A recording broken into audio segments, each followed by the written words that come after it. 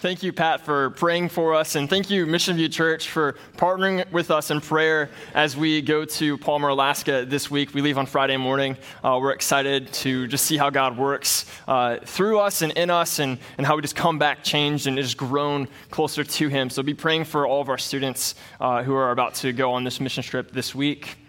But it is a blessing to be with you all this morning as we can open up our Bibles again together. So we've been in the book of Mark in a sermon series for several months at this point. We've been studying different passages through Mark, just going through the book of Mark. But we're actually going to pause on that for a while. We're going to pause from the book of Mark for the summer, and we'll revisit it in the fall and pick it up where we left off. But today, we're going to kick off a 3-week sermon series on the character of Saul. So we're going to be looking at Saul from the Old Testament, King Saul, Saul from 1 Samuel. That's what we're going to be looking at the next 3 weeks when we do this. So this sermon series is called The Good, the Bad, and the Ugly. And really, that is so fitting for Saul. Saul is the good, the bad, and the ugly, right? He starts out pretty good, and then kind of grows a little bit and gets really good, and then he gets bad and terrible, just absolutely ugly. And we're going to see that progression in his life as we study through 1 Samuel, looking at who he was and how he got to be a great king in the beginning, doing some really good things, and then what led to him kind of falling and doing these things that are just so terrible. And I think that as we look at good Saul today, what we're going to see is that while when we think of Saul, we think of a bad king, and that's very true, there's actually quite a bit of good that we can learn from him. There's actually quite a few things that Saul did in the beginning of his life as king that we can implement. We can look at it and be like, okay, he did this. I want to be doing that in my walk as well. However, he's not a very good king for very long. And actually, I think overall, Saul's life can be summed up in this classic nursery rhyme that goes something like this when we put King Saul's name in it. King Saul sat on a wall. King Saul had a great fall. All the king's horses and all the king's men couldn't put Saul together again. King Saul is Humpty Dumpty, minus the funny name. And really what we see today is him climbing that wall, him progressing to the high point in his life before he falls off of it and is a terrible king overall.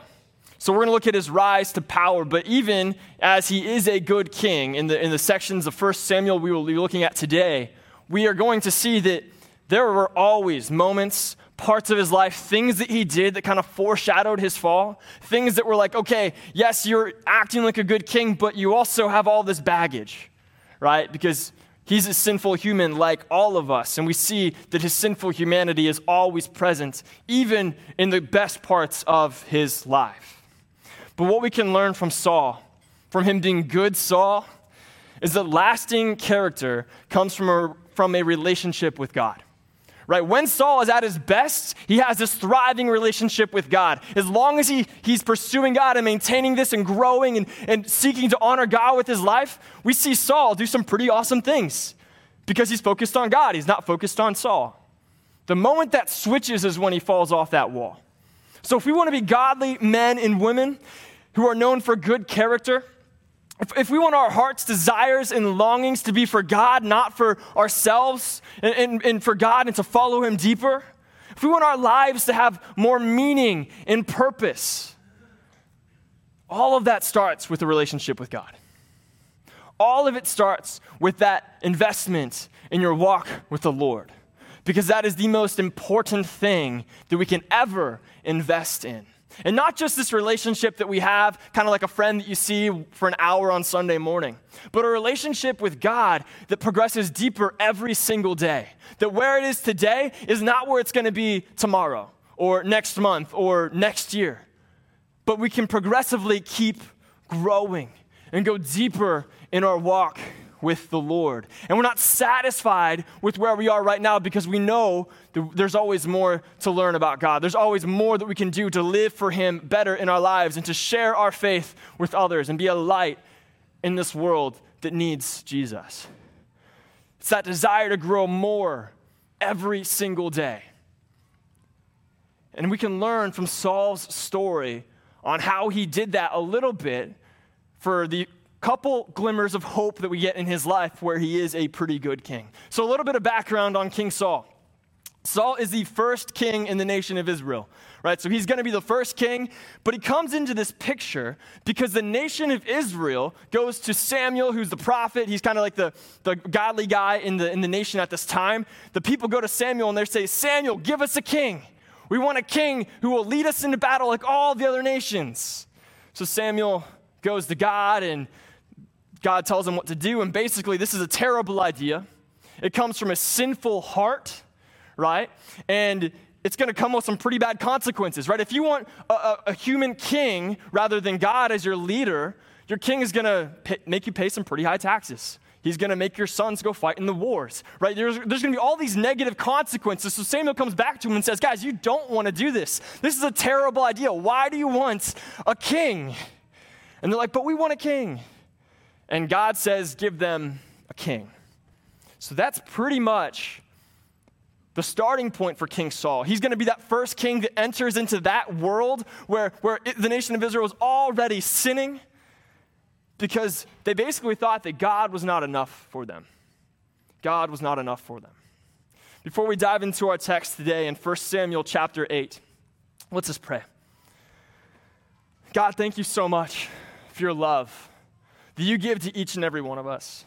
Thank you for your word that we can read and seek to understand and implement in our lives and apply it and just grow closer to you. I pray that as we look at Saul living a good life this morning, that you would help us to just take away some of these things that he does. Some of these things that he does that are good that we might want to do in our lives to just grow closer to you, to change our perspectives to where we just absolutely fall in love with who you are and we just can't keep it in. We just want everyone to know why we have this joy and this hope. I pray that you would just show us that in this text this morning. In Jesus' name we pray. Amen. It says this in 1 Samuel 8, 19 through 22. But the people refused to obey the voice of Samuel. And they said, no, but there shall be a king over us, kind of like we talked about. That we also may be like all the nations, and that our king may judge us and go before us and fight our battles. And when Samuel had heard all these words of the people, he repeated them in the ears of the Lord. And the Lord said to Samuel, obey their voice and make them a king. Samuel then said to the men of Israel, go every man to his city. All right, we're kind of using this first point this morning to kind of set up the whole series of the good, the bad, and the ugly. So this is more focused on Israel than on Saul, but this is where Saul enters. So it's really important for us to see. And what we see in these verses is that even the best people make a terrible God. Even the best people make a terrible God. In these verses in chapter 8, there are two fatal flaws that the nation of Israel does in these verses. The first is that they want to have a king like all of the other nations, right? They want a king just so they can be like everybody else around them who doesn't worship God.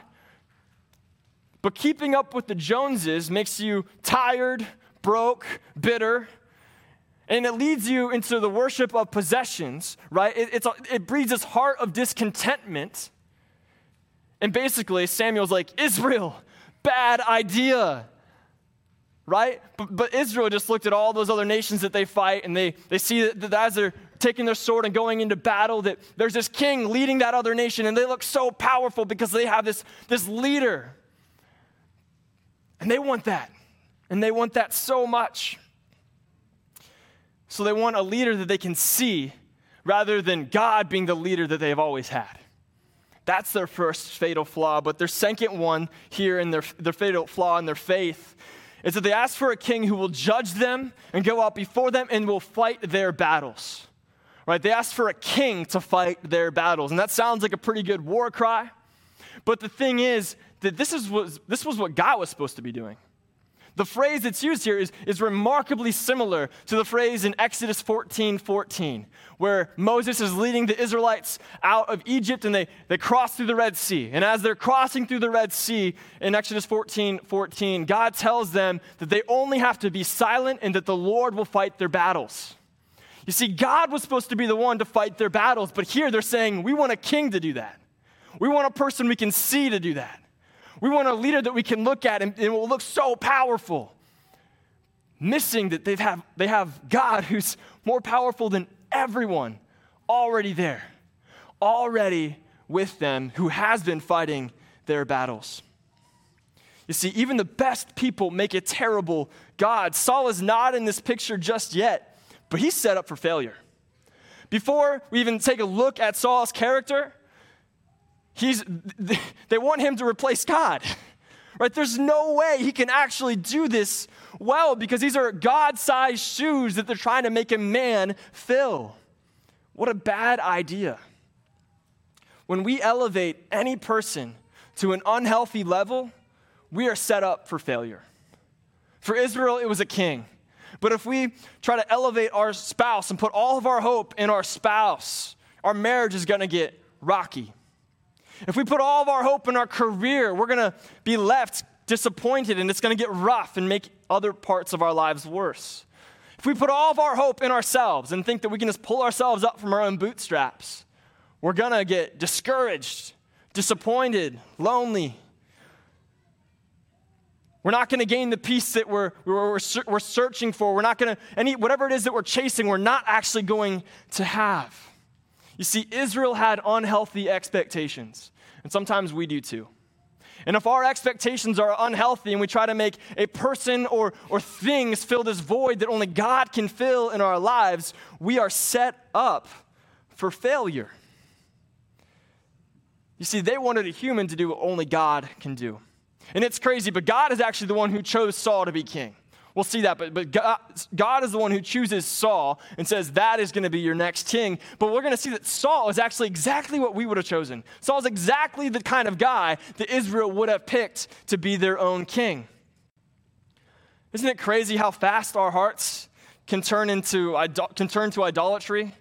Right? They're kind of like idol factories. We walk through Target and we see all these things that we want and we're just like, man, I got to grab this, got to grab this.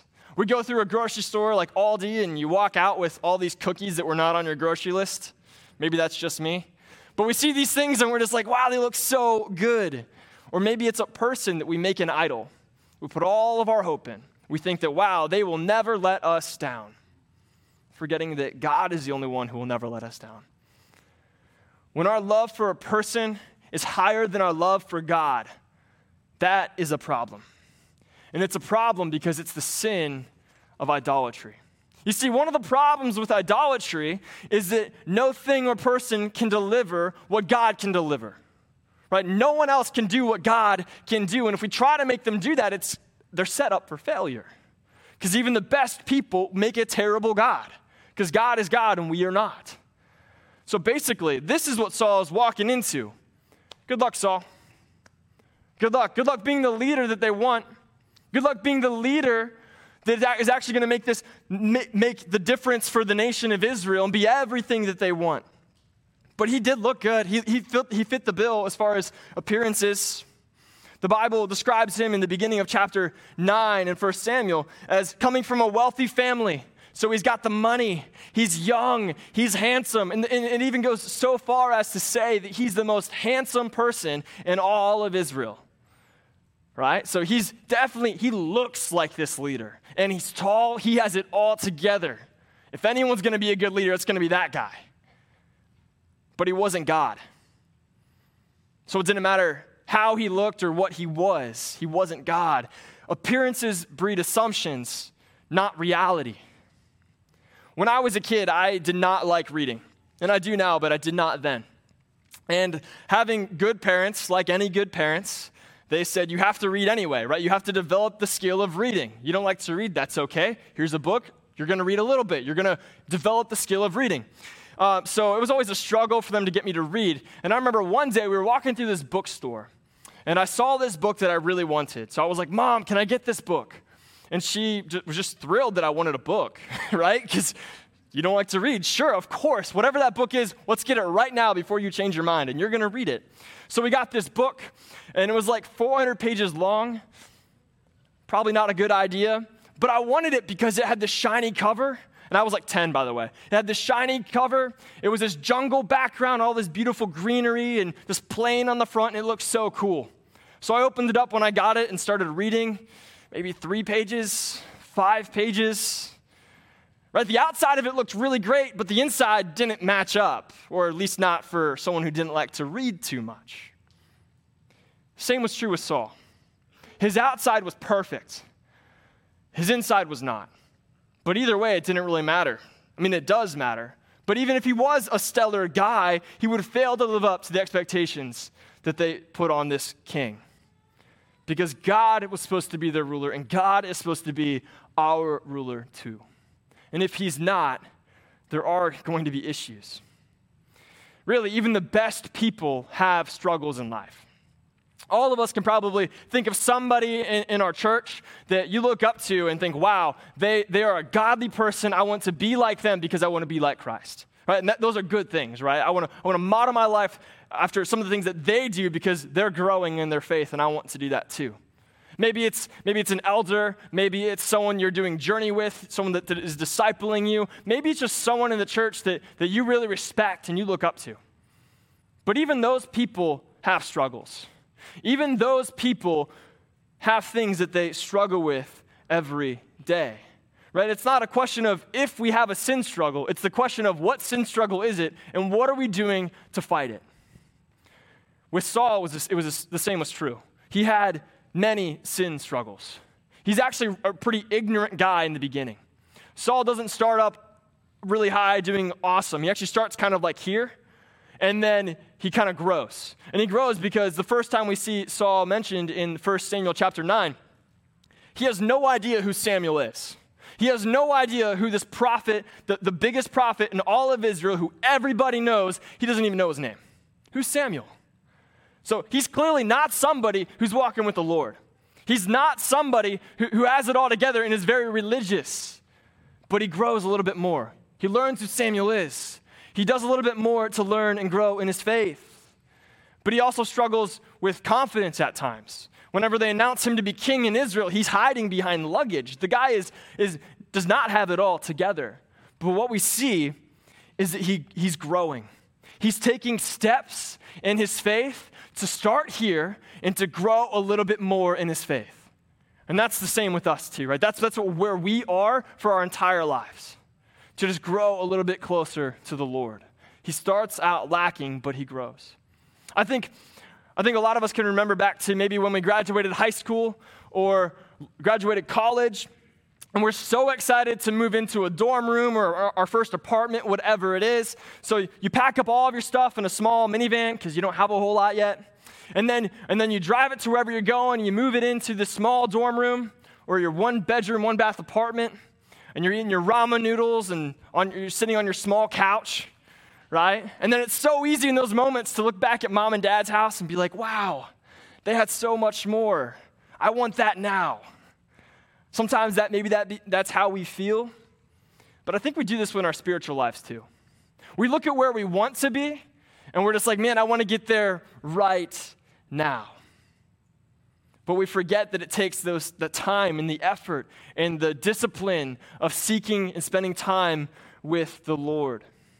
We are called to begin wherever we are, right? Saul did not begin very high. He looked good, but he knew nothing. But then he grew. He's like, all right, I want to learn more about God. I want to live for him a little bit more. We are called to begin wherever we are in that process of growing and learning and trusting in the Lord. Where in your life are you trusting in someone or something where you should be trusting in God? Right? The path to character that leads to deep intimacy with God starts with letting God be God in our lives and removing the idols from our hearts so that he can be God. He is the one leading us. When we put all of our faith in a person or in something else, we are going to be quickly reminded that even the best people make a terrible God.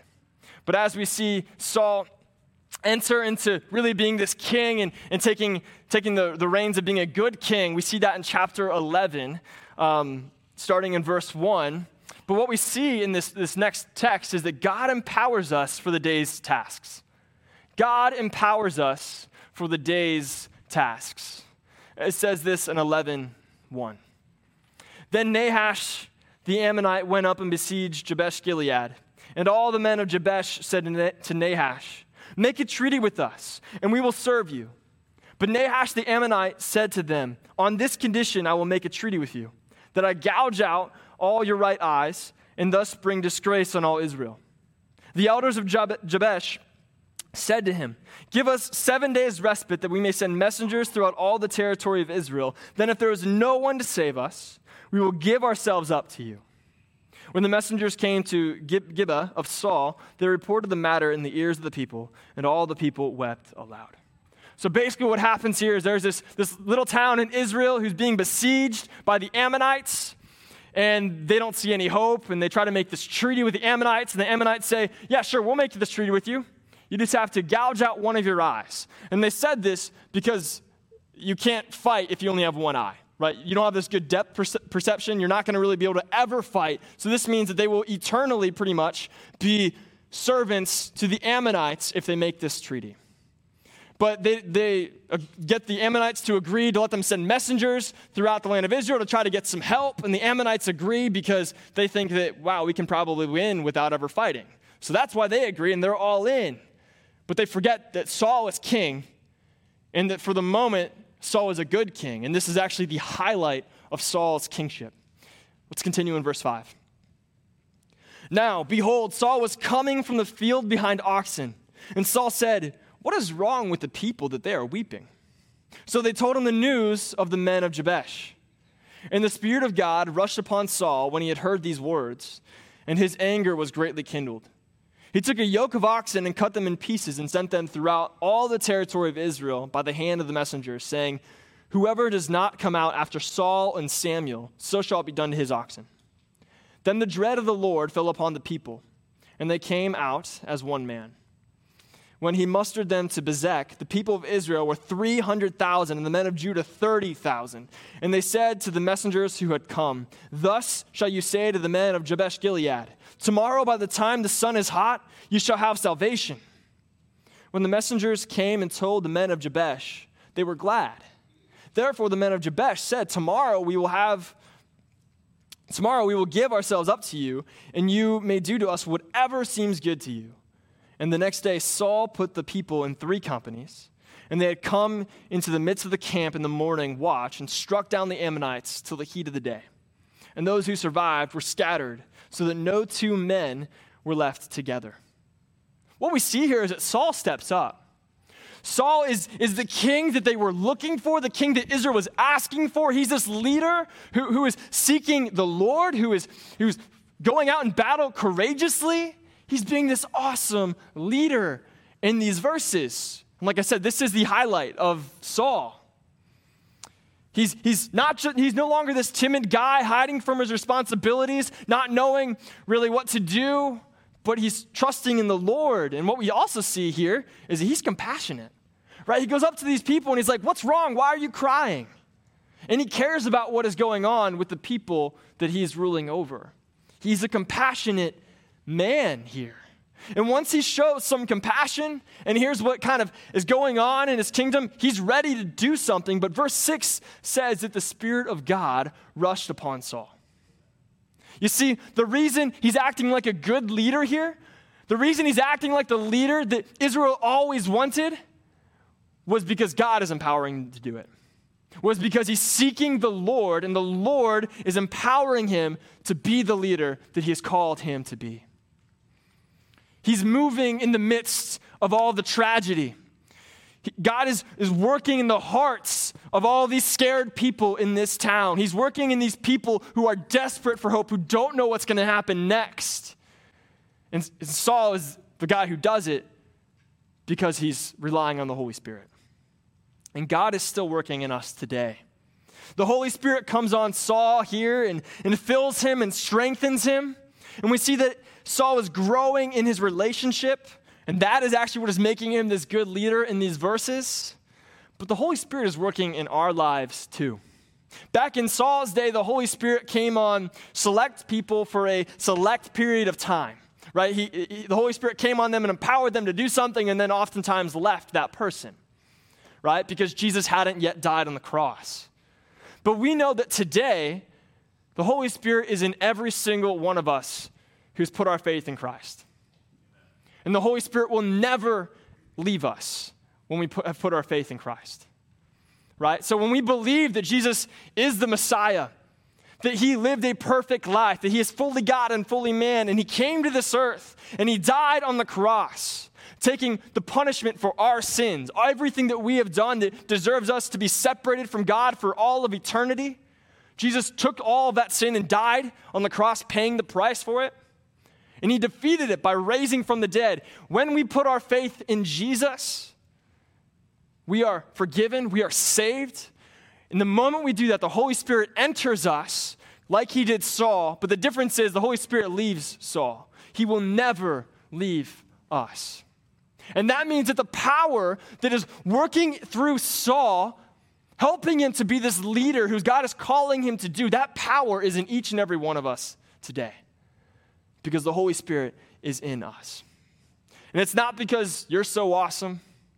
It's because our God is so good.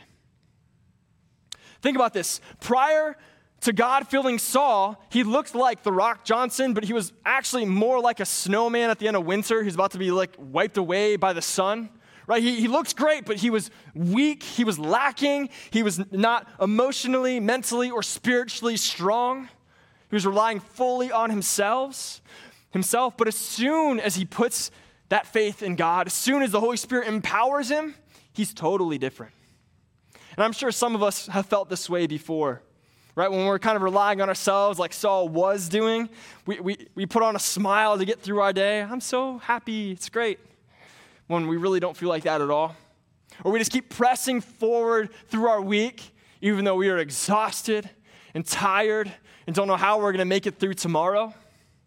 Or we feel like we just can't handle anymore, right? It's summer, it's the beginning of summer, and we don't have a single weekend free until September. Right? And you're trying to make it an awesome summer for your kids, but it's just so booked. You're like, man, I can't take much more. I am already running on fumes. Sometimes that's how we feel. Saul was like this. He was insecure, not suited for leadership. But what changed in Saul's life? Verse 6 says, and the Spirit of God rushed upon Saul. You see, it wasn't anything that Saul did that changed the situation. It was everything that God did in Saul's life to change where he was. He started running by the power of God rather than on his own strength. And this is what makes lasting good character. This is what makes us grow in our faith. When we are disciplined to follow the Lord, commit to following him, and then let him work in our lives, empowering us. It takes us accepting that we are not God, we can't be God, and that we need God in our lives. And by God's grace, he is always with us. We just have to accept this and acknowledge who he is. So we have this same Holy Spirit in us that Saul had in him. And because of that, we don't have to accept the relationship that we have with God right now as the best that it can ever be, right? Because it can keep growing stronger. Even if we feel like we're barely making it in life, God can still work in us and grow us, and we can recenter our lives on Christ and continue to grow, right? And this doesn't mean that life is going to be easy, right? Running through life with the Holy Spirit empowering us doesn't make life easy. It really doesn't, right? Even Saul had it pretty hard after the Holy Spirit empowers him, right? Because God leads him into war. He's going into this war after the Holy Spirit empowers him. He's not like, yay, God's with us. Let's go get some chicken wings. No, he's like, God is with us. This is going to be hard. I don't know what's going to happen. But I do know that God is with us and he's going to pull us through. If we want to have good character and a growing walk with God, it takes having a Spirit-led life. Laying down our will for his. Realizing that it takes time. Doesn't happen overnight. But it takes us pursuing the Lord a little bit more each day. Trusting him a little bit more each day. Putting a little bit more faith in God each day. Recognizing that sometimes it's going to look like God is leading us directly into the valley of the shadow of death. But that he's always with us. And we know that's true, and he's promised that. So if God led Saul to war, he's not leading us to a beach. He's leading us, he's calling us to something that is way more fulfilling, way more life-giving. And if we want to have this Spirit-led life, then we need to prioritize that time with God, right? It's the busyness of summer. I get it. We all feel like we have so many things to do. The weather is nice. We're doing yard work, all this stuff. But if we let our relationship with God slide when we're on vacation or wherever it is, if we don't prioritize time in his word and praying to him, then we will slowly slide in our faith. If we don't value the relationships that God has called us to model our Christian faith in well, as a husband, as a wife, father, mother, daughter, son, whatever it is, if we let those slide, that's not a good thing. We're probably running on our own power rather than on the Holy Spirit in us. And it also is us serving God wherever we are, right? I think some of us, sometimes we might look at retirement and think that's not too far away. I'm so excited for the easier life. But God doesn't call us to ever stop serving him. He doesn't call us to ever be satisfied with where we are today in our walk with him. But he calls us to something deeper and better. And that takes work. It takes discipline in our lives to commit to him. As we continue reading in this section, we're going to see that the lasting character gives God the glory. Lasting character gives God the glory.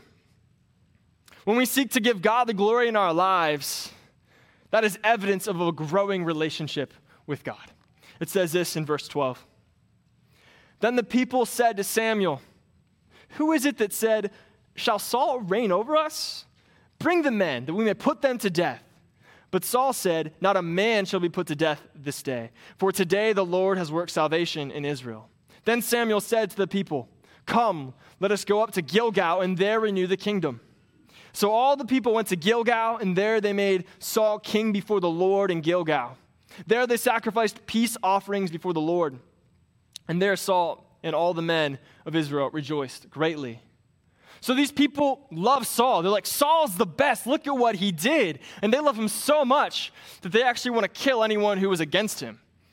Right? They're like, there were people, whenever they first announced you as king, that didn't want you as king. Can we go kill them? It sounds totally bizarre and crazy. In that day and age, it made a little bit more sense because the fear of a revolution or rebellion was a little bit greater, right? So those people could just rebel against them and try to take his own life. But Saul gives grace here. He's like, yeah, there were people, maybe they still are, who don't like the direction that I'm leading this nation of Israel. There were some of those. But let them live. Give them grace. It's okay. That sounds like someone who's pretty secure with God. That sounds like someone who's pretty confident that if God called him to be the king in Israel, and if God is still working through him, and if God is not done with using him to serve God, then God's definitely going to protect him. God is definitely still in control with where he is today, even though it looks a little gray at times. Wouldn't it be kind of awesome to have this type of confidence in our lives? Right? Someone makes a comment about us, and we just brush it off. We're like, I know what God says about me. Or we have this setback, and that just kind of would leave us crippled or really just kind of so anxious. And all of a sudden we're like, it's okay, right? God is the one who opened this door, and he's going to open up another door. Right? Wouldn't it be so awesome to have this type of godly confidence? We can actually have this type of confidence in our lives when we keep God at the forefront of our hearts and our minds. And remember that nothing is going to overcome him. Nothing will overcome our God. Doesn't mean it's going to look the way we think it will or should, but that he is still God. And what really reveals Saul's heart in these last couple verses that we read was the end of verse 13 where it says, "For today the Lord has worked salvation in Israel." The Lord has worked salvation in Israel.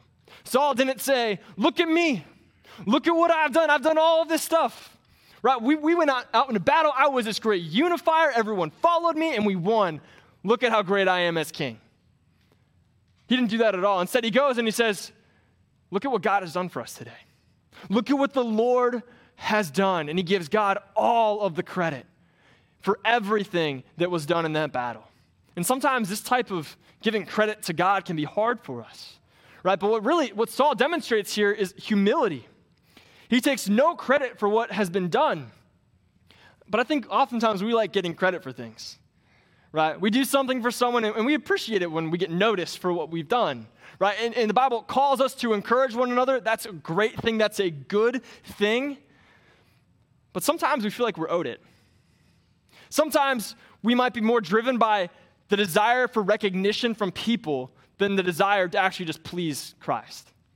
Sometimes we feel like we deserve to be noticed for what we're doing, or we might even feel like we kind of want to just take the credit of what someone else did. And it is actually very surprising that Saul gives God the glory in these verses. And actually, I think that this is the absolute highlight of Saul being king in Israel, giving God the glory. Because most of the previous rulers in Israel, the judges, many of them were taking credit for themselves. But here Saul gives all of that credit to the Lord. And in a way, this is kind of like plagiarism, right? Plagiarism is the idea of taking someone else's work and claiming it as your own. But I think we plagiarize God a lot.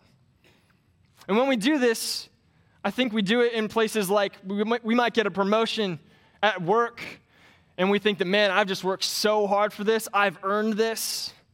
Or I deserve to go on this really nice vacation and buy this really nice house because I've been so wise in my savings, a good steward of my money, right? Good things, not always bad things.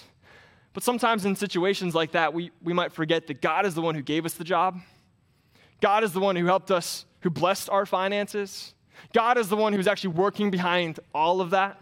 And that any good thing we have, every good thing we have actually came from God. But so often we look at it and think, wow, look what I did. Do we give God the glory for the good in our lives? Or do we believe that we've earned it? Because when we believe that we've earned it, we're now elevating ourselves to a place that only God really can be and should be. But celebrating God is so key.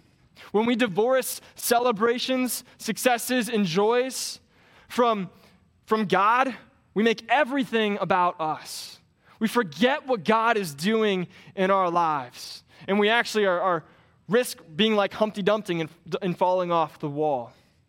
But Saul is thriving in these verses. He's on track to have this good, godly character that will lead to a deeper relationship with Christ.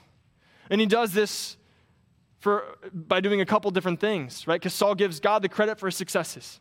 That's one of the things he does, right? Do we give God the credit for our successes? Do we see him as actually provider and sustainer in our lives? Do we live a Spirit-led life? A life where we are relying on the Holy Spirit, where we are trusting and relying on him to provide, right? We might not see it all, how it's going to work out on paper, but we're trusting that God is going to provide for us. Do we have the Spirit-led life? Are we willing to stand? Saul was willing to stand and go to war. And it wasn't fun. It wasn't easy. It wasn't pretty. But he did it because he was pursuing God so much. And he knew, I am king to serve God, not people. I am king to serve God first and foremost. Saul was doing that in this text. Are we willing to stand in our faith? Do we know what our faith says? Are we spending enough time seeking God, developing a deeper, life-changing relationship with our Lord? Because the more time we spend with him, the more hope we have, the more we're just blown away by God's love and his grace and his goodness. And it is life-changing. Saul is good when he's devoted to God. Be devoted to God. If we neglect this, we will slide in our faith. And as we pick it up next time, looking at the bad Saul and then the ugly Saul, we will see that right after this, Saul begins his decline because he starts sliding in his faith. He starts trusting in himself just a little bit more. Instead of being sold out for God, saying, God is going to do all this, he's like, well, maybe I can do some of this. The lesson that we can learn in a positive way from Saul is what we see here. When we are devoted to God, when we're developing a deeper relationship with him, that is what leads to good, lasting character for Christ. Let's pray. Father, thank you so much for your love, for your grace, for your mercy. Thank you so much that you give us your word full of characters who give positive illustrations of how we should live our lives and also negative ones. And sometimes people in the Bible who do some of both. But we thank you that every word in your word is true. And we thank you that we have the Holy Spirit in us, empowering us to go through our days, to get through them, sure, but to thrive in them for you, to share the gospel for you, because you are the way, the truth, and the life, and that you give us lasting hope, lasting peace, and an eternity with you. Thank you for all of that, Lord, and I pray that you would just renew our hearts, renew our perspective on that, and give us encouragement and joy as we go through our days trying to honor you with them. In Jesus' name we pray. Amen.